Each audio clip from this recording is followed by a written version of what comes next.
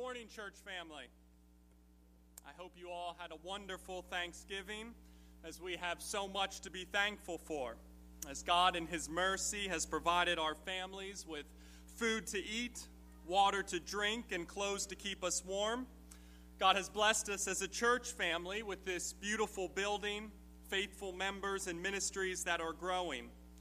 However, above all else, church, we can be thankful this morning, tomorrow morning, and every morning that because of the love of our Heavenly Father, we are, as Christians, the children of God. Amen. And this theme of being a child of the Most High God, it will be prominent throughout our text this morning, 1 John chapter 3, verses 1 through 3, as it builds on the final verses from chapter 2. Now, if you can remember back to 2 weeks ago, John closed chapter 2 by telling his readers if they continue to abide in Jesus Christ, that when Christ returns, they are not going to have to shrink from him in shame, but instead they may have confidence. Now, how is this possible? You might be wondering. How is it possible for sinful, fallen, depraved man to be confident when the holy, perfect, righteous, pure, omniscient, omnipotent, and just God of the universe returns? Well, man, he must be born again.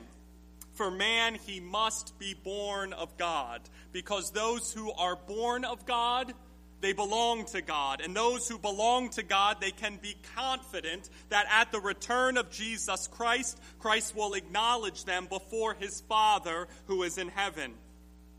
However, have you ever just stopped and dwelt on the fact that you have been born of God, Christian, and what exactly that means?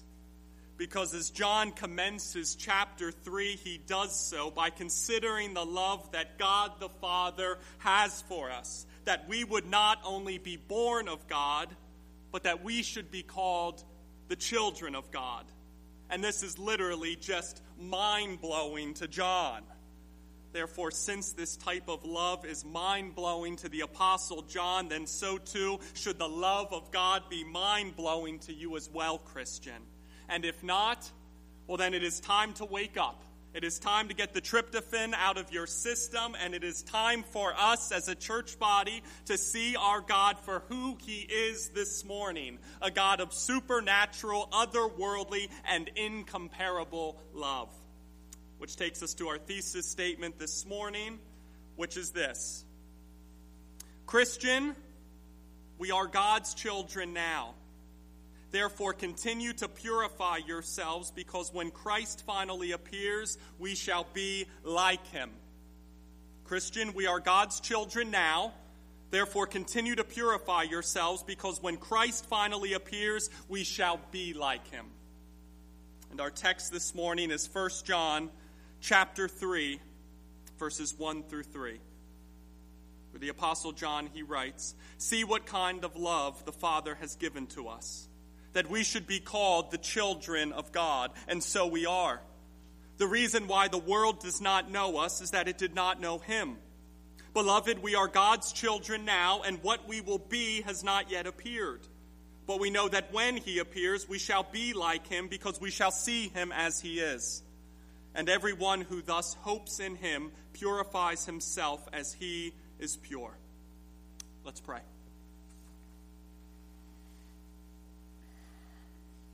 Heavenly Father, Lord, we have so much to be thankful for. We have been born of God. We are the children of God. We have a God in heaven who loves us. Father, let us then in the here and now be quick and eager to purify ourselves as Jesus Christ, he is pure. Father, I pray that you open the eyes and the ears of this dear congregation this morning. Soften their hearts to receive the beauty that is 1 John chapter 3 this morning. Father, I pray that you give me the words to speak. Let them be true. Let them be bold. Let them be humble. And I pray that they are convicting. Father, work through me this morning, I pray. You be the glory forever and ever. Amen. Our first of 2 points this morning is this. Point number 1. The world will never understand us, Christian, because it does not know God. The world will never understand us, Christian, because it does not know God. Verse 1. See what kind of love the Father has given to us, that we should be called the children of God, and so we are. The reason why the world does not know us is that it did not know him. John ended chapter 2 with, everyone who practices righteousness has been born of him. So it seems as though as John writes these final words in chapter 2, he begins to contemplate the love that God must possess so that we as Christians could actually be born of him. Which leads to John writing in verse 1, see what kind of love the Father has given to us. As if he's wondering, what kind of love is this that God the Father has for his children? And this is really cool, church, because the phrase, what kind here, it comes from the Greek word potopus, which means from what country. So it's as if John is contemplating the grandeur of the love of God, and he is left awestruck, shaking his head and wondering, from what country is this kind of love from? From what foreign land is this kind of love from? From what universe does a love like this exist? Because the love that God has for his children, it is not from here, it is not from this place, it is not from this country or planet or universe. It's simply an otherworldly type love, for it is, church, a divine type love. It is a love that will care for us, Matthew 6. It is a love that will never leave us or forsake us, Hebrews 13. It's a love that will never lose us, Matthew 18. It's a love that blessed us in Jesus Christ with every spiritual blessing in the heavenly places, Ephesians 1. It's a love that grants us access to God, Ephesians 2, and the privilege to call him Abba, Father, Romans 8. Therefore, you want to know what kind of love God has for you, Christian? It's a love that allows you, verse 1, to be called a child of the Most High God, and so we are. Let's just dwell on the depth of God's love for his children for a second, church. Contemplate the length of it. Think about the breadth of it. Meditate on the height of it. For it was in love that God predestined you for adoption to himself as sons and daughters through Jesus Christ. For it was in love that God offered you redemption, forgiveness of sins, and an eternal inheritance. Thus, the love that God has for his children, church, it is truly unique, truly extraordinary, and truly unprecedented. As this redeeming, adopting, and forgiving love of God, it is a love that only his children will ever see, know, experience, or taste. Therefore, as we dwell on the love that God has for his children this morning, church, let our hearts cry out to the praise of his glorious grace, for our Heavenly Father, he loves his children. However, have you ever wondered why the world doesn't get you, Christian? Have you ever wondered why the world doesn't understand you? Have you ever wondered why the world doesn't want to get to know you, or at times can be downright hostile towards you, Christian? Well, John answers those questions in verse 1, where he writes, the reason why the world does not know us is that it did not know him. Church, Jesus said these words to his disciples in his farewell discourse. In this world, you will have tribulation. John 16. Therefore, John wants to make it clear to his readers that just because they have experienced the otherworldly love of God and have been born of God and are now children of the Most High God, that does not mean that in the here and now it is all sunshine and roses. That does not mean that a life of health and wealth and happiness awaits them in this world. That does not mean that a life without affliction or tribulation or pain stands before them. Because, and this is what we need to realize here, church, the world, the evil, sinful, fallen, depraved world, they did not know Jesus Christ, verse 1. They did not recognize him. They did not receive him, and thus the world, they did not respect him. In fact, John wrote in the prologue of his gospel that Jesus was in the world, and the world was made through him, yet the world did not know him. Jesus came to his own, but his own people did not receive him. And not only did the world not receive Jesus Christ, the Son of God, in whom the Father loves and with whom the Father is well pleased, but the world, they hated Jesus Christ. They rejected him, they crucified him, and ultimately they killed him. Thus it should come as no surprise to any of us that Jesus told this to his disciples: "You are not of the world, but I chose you out of the world, therefore the world hates you." And if we are to be honest, church, this is not an easy thing to hear. However, although it is not an easy thing to hear, it makes complete and perfect sense. Because the world, the Antichrist, the children of Satan, and those born of God, the children of God, they are not going to be in harmony with each other. They are not going to be compatible with each other. They are not going to be in agreement with each other. Thus, you can take it to the bank, Christian, that the world is never going to like you if you tell it the truth, since they have been blinded by the lies of the evil one. The world is never going to accept you if you follow the commandments of Christ, since they are counter to the ways of Satan. And the world will never admire you if you preach Jesus Christ and him crucified, since it is a stumbling block to the world, it is foolish to the world, and it's as offensive to the ears of the world as offensive gets. And Christian, you have got to be okay with that and not fall into the trap of compromising Jesus Christ for anything the world has to offer, because we have been called to stand strong in the midst of the storms of this world, even if that means we are not in the majority and not siding with the masses. David Burgess shared this story of an Ozark man who pointed to the front axle of his farm wagon and declared, "These axles last." For he noted that his father had cut this one right from the heart of a hickory tree some 20 years ago, and that it was still good. "My father," the man explained, "used to travel all over the Ozark Mountains in search of fine lumber. And if he found a good tree, he would purchase it as it stood and cut it into timbers for his shop. And by experience, he found that the strongest wood was taken from the trees that stood alone. So he would select the hickories that grew in the open space.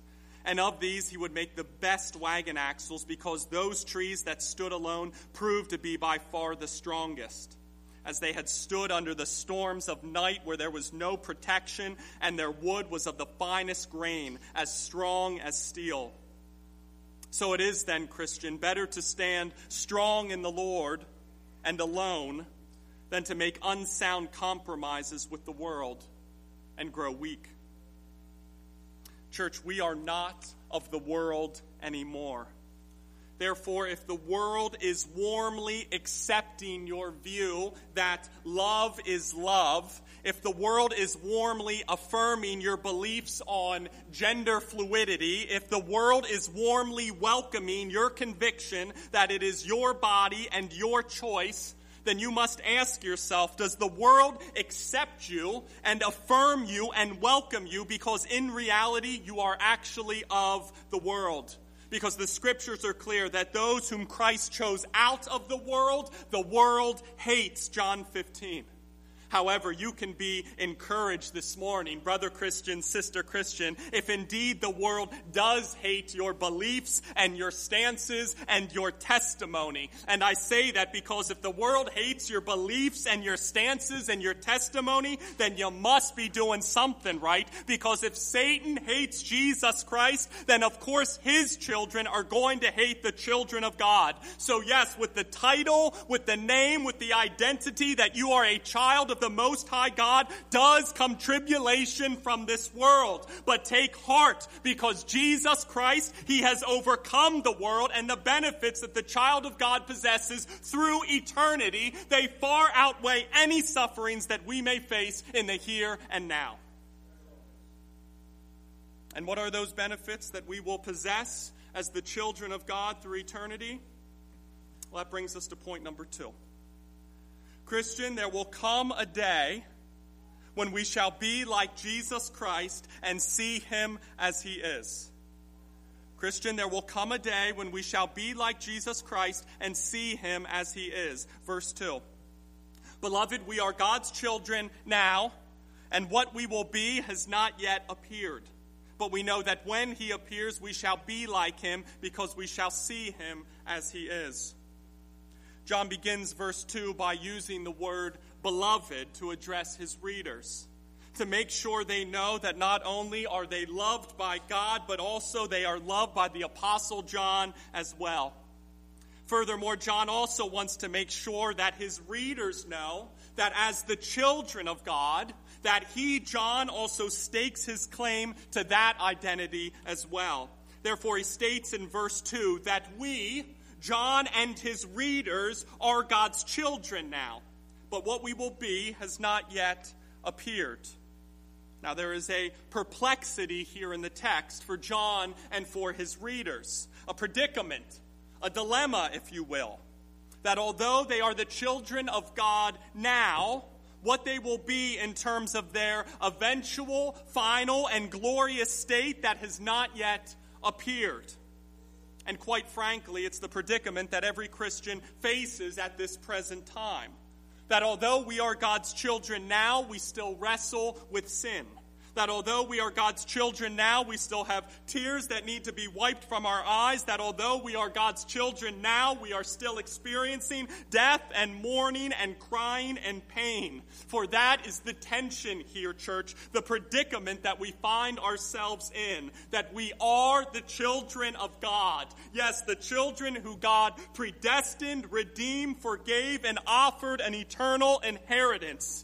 And yet we are living in a creation that is groaning in the pains of childbirth. We are living in a nation that isn't going to know us or like us or be nice to us. We are living in a world where sin is going to tempt us and appeal to us and intrigue us. And we are living at a time where nothing this world has to offer will ever eternally satisfy us. But alas, there is hope, Christian.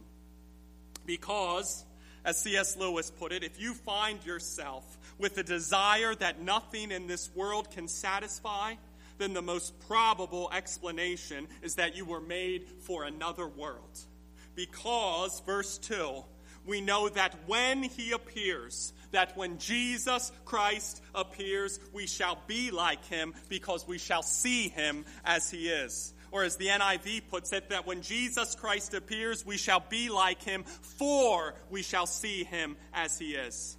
And I love how the 17th century theologian William Burkitt so clearly and so concisely and so simply discussed the text this way. As he wrote concerning 1 John 3:2, "Here note the double benefit which believers may expect at Christ appearing." Here note the double benefit which believers may expect at Christ appearing. And the first of these two benefits is this, verse 2, that we shall be like him. Brother Christian, sister Christian, that we shall be like Jesus Christ, that we shall be conformed to the image of God's Son, Romans 8, that we shall be transformed into a glorious body, Philippians 3, that we shall be bearing the image of the man of heaven, 1 Corinthians 15, that with the return of Jesus Christ, we as the children of God shall be like him, conformed to his image, bearing his likeness, and having our lowly bodies be transformed into a glorious body. Thus, can you even imagine the day, Christian, when our bodies will no longer be afflicted with pain and cancer and disease and sickness? Can you imagine the day when our minds will no longer be tempted with sin and lust and covetousness and greed? Can you imagine the day when our hearts are made whole and we find complete and overflowing satisfaction in the joy of the Lord? For that day is coming, Christian, that when Jesus Christ appears, we shall be like him. And the second benefit, verse 2, we shall see him as he is. And oh, will this ever be worth the wait, church, to see Jesus Christ as he truly is. Michael Green told this story about a man named William Dyke, who became blind at the age of 10. However, Dyke still grew up to be very intelligent and witty and a successful young man. And while attending graduate school in England, he met the daughter of an English admiral, and the two soon became engaged. And though having never seen her, Dyke loved her very much. However, shortly before his wedding, at the insistence of the admiral, Dyke submitted to a special treatment for the loss of his sight. Hoping against hope, he wanted the galls of his eyes to be removed during the ceremony, since he wanted the first thing he saw to be the face of his wife.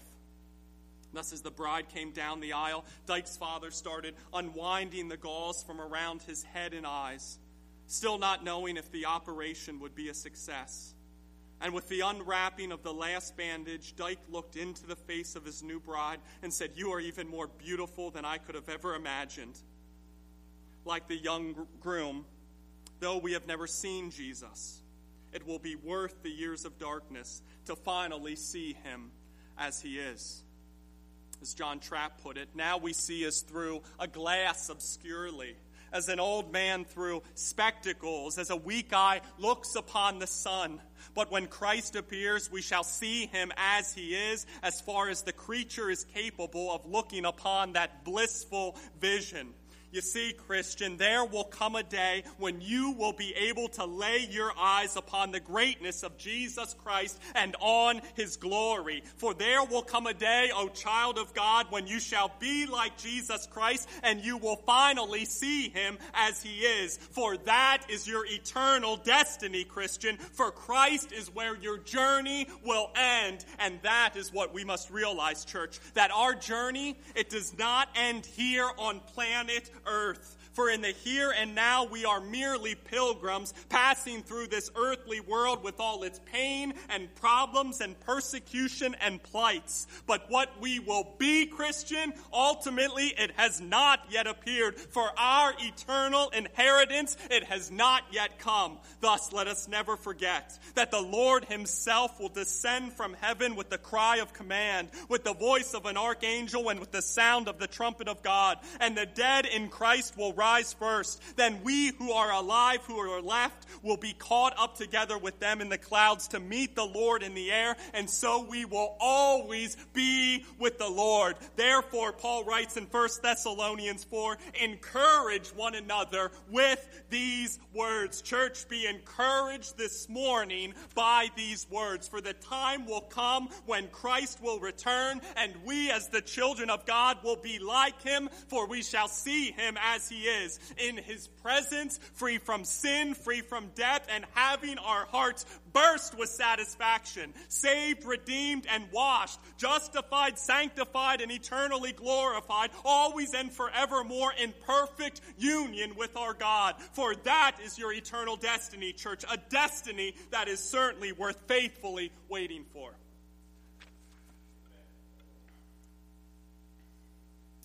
And as we close this morning, I'll begin with the non-Christian who is here first.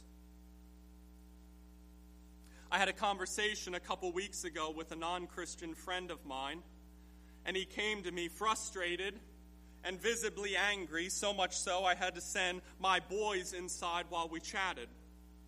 And he was mad about the current political climate. He was mad about his unemployment check. He was mad he didn't have a job. He was mad his brother was just diagnosed with COVID. And overall, in that moment, he just seemed to be feeling the weight of the world, really feeling the effect of sin on this fallen and broken and depraved world. So I just casually threw out the comment, it's almost like we weren't made for this world. It's almost as if there is more to life than the here and now. And he quickly shot back, well, I don't know about that. To which I replied, well, I do. And I could see the wheels begin to turn inside his head. Non-Christian, I'm here to tell you this morning that we were created for more than this world. that we were not created to simply find our sense of joy or our sense of peace in our political parties or pay stubs or jobs or even in our health. But instead, we were created to have our sense of joy, our sense of peace to be found in our fellowship with our God, in the one who is not of this world, but whose kingdom is eternal and is in heaven. And here is the good news this morning, non-Christian. There is still a way to receive citizenship into this kingdom and to be reconciled back into fellowship with this God through eternity. But citizenship into this kingdom, it is only granted to those who place their trust in the Son of God, in Jesus Christ. The one who came into this world as truly God, but who was also born truly of man, and who made his dwelling amongst us. And while dwelling amongst his people, Jesus Christ, he lived the life that we could not live. For he lived a life that was perfect, a life that was without sin or transgression or offense. And thus he, Jesus Christ, fulfilled the law of God for the children of God. However, that is not all that Christ did for the children of God, as Christ also paid the price for their breaking of the law. And the price, the punishment that Jesus Christ bore on their behalf, he was beaten, abused, punched, whipped, crucified on a cross, and died in their place, the righteous one dying for the unrighteous. However, being that Jesus Christ never sinned and is perfect because he is truly God, sin and death, they had no claim over Jesus, thus they could not keep him dead. And to prove it, 3 days later, Jesus Christ, he rose from the grave, defeating sin and defeating death and making a way for the sinner to be reconciled back to God forever. And thus let today be the day, non-Christian, that you turn from your sin. Let today be the day, non-Christian, that you repent of your sin and you trust in Jesus Christ and in Christ alone as the only one who can forgive you of your sin, as the only one who paid the price of your sin, as the only one who died for your sin and can clothe you in his perfect life and reconcile you back to God forever. And today, your heavenly citizenship, it will be granted. Today, you will be a new creation in Christ, washed by the blood of the Lamb, and your destiny will no longer be one of death, but instead, when Christ appears, you will be like him, for you shall see him as he is, conformed to his image and bearing his likeness now and forevermore in the presence of your Father God, who eternally loves you. Thus, let today be the day, non-Christian, that you place your trust in Jesus Christ. And to the Christian who is here today, rejoice. Rejoice. For the God of the universe, he loves you. He adopted you and he made you his children.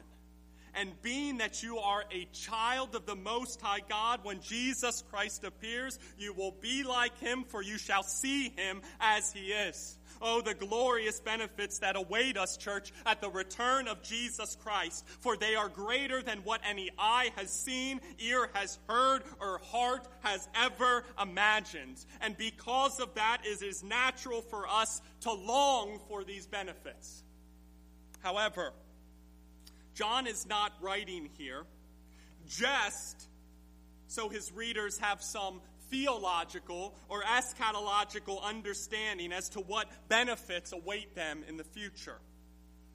But as John Stott pointed out, John is also communicating these future benefits to his readers so that it impacts them ethically, so that they presently respond to these benefits morally.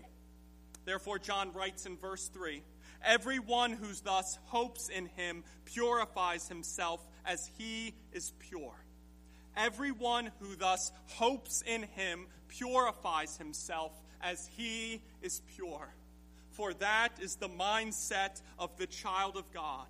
They desire to purify themselves now and to fight against every sinful practice and lust and thought that still tempts their hearts. Now, this is not easy, church, as it is not only difficult to wage war against our sin, But at times it is hard to even recognize that certain sins have crept their way into our lives. Thus you may be sitting there this morning thinking, okay, I do hope in Jesus Christ. I do trust Jesus Christ. But honestly, I'm struggling with the culture right now. I'm struggling to figure out what is up and what is down, what is right and what is wrong, what is Christ-like, and what are the ways of the Antichrist. Therefore, how do I purify myself of sin, run from sin, and fight against sin when I don't even know where sin is hiding in my life anymore? Thus, if that is you this morning, brother Christian, sister Christian, then ask yourself these questions. Where does the world, the sinful, fallen, depraved world, where does it accept my actions? Where does it affirm my thoughts? Where does it celebrate my worldviews? Because if you see the world accepting your sexually immoral actions or your provocative language on social media or your party-hardy mentality on the weekends, then you are walking with the world. If you see the world affirming your me-first mentality, serenity at all costs, if it feels good, it must be right mindset, then you are loving the ways of the world. If you see the world celebrating your views on marriage, on family, or on gender, then you are compromising with the ways of the world. And how do I know this? Because Satan hates Christ, and Satan's children will naturally hate the children of God, practicing the will of God. Therefore, if the children of Satan are cheering you on, or affirming you, or celebrating any of your actions, or thoughts, or worldviews, then run from them, Christian. Purify yourself of them, Christian, for they are not the ways of God, but they are the ways of the Antichrist. And it is our goal, church, as Paul writes in 2 Corinthians 7,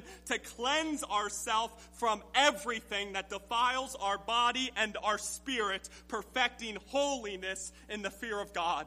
Church, Jesus Christ, he came into the world to take sin away. Thus, the children of God will not walk in the ways of the sinful world, but they will do whatever it takes to purify themselves of the sinful world until that work is made complete at the return of Jesus Christ. Thus, it is my prayer that we as a church body recognize that we have been loved by God, that we have been predestined, forgiven, redeemed, and adopted into the family of God as the children of God. For that is who we are, church. And with that identity comes wonderful future benefits. For we shall see Jesus Christ when he comes, and we will be like him. Yet in the here and now, church, we have a responsibility to continue to purify ourselves as Christ, our Savior, is pure. Thus, church, reject the ways of the world and walk faithfully in the purity of Jesus Christ. Let's pray.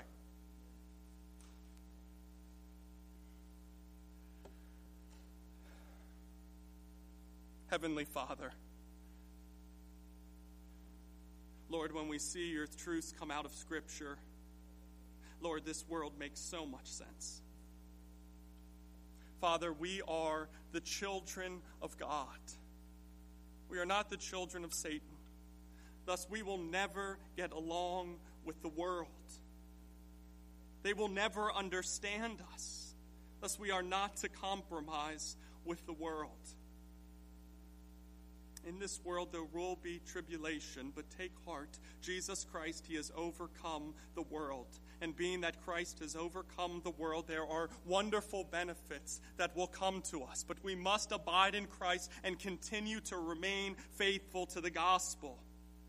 Do not run to teachers that tickle our ears. Do not run to the wisdom of the world or lack thereof, but we need to be grounded in the gospel of Jesus Christ, so that when he appears, we may be like him. For we shall see him as he is. But we are the children of God now, here, today, this Sunday. Thus let us purify ourselves of all the sin we continue to hold on to, knowing that when Christ appears, that work will be made complete, as our faith will become sight. and we will be given glorious, imperishable bodies, fit to see him as he is and to dwell in his presence forever and ever. Amen.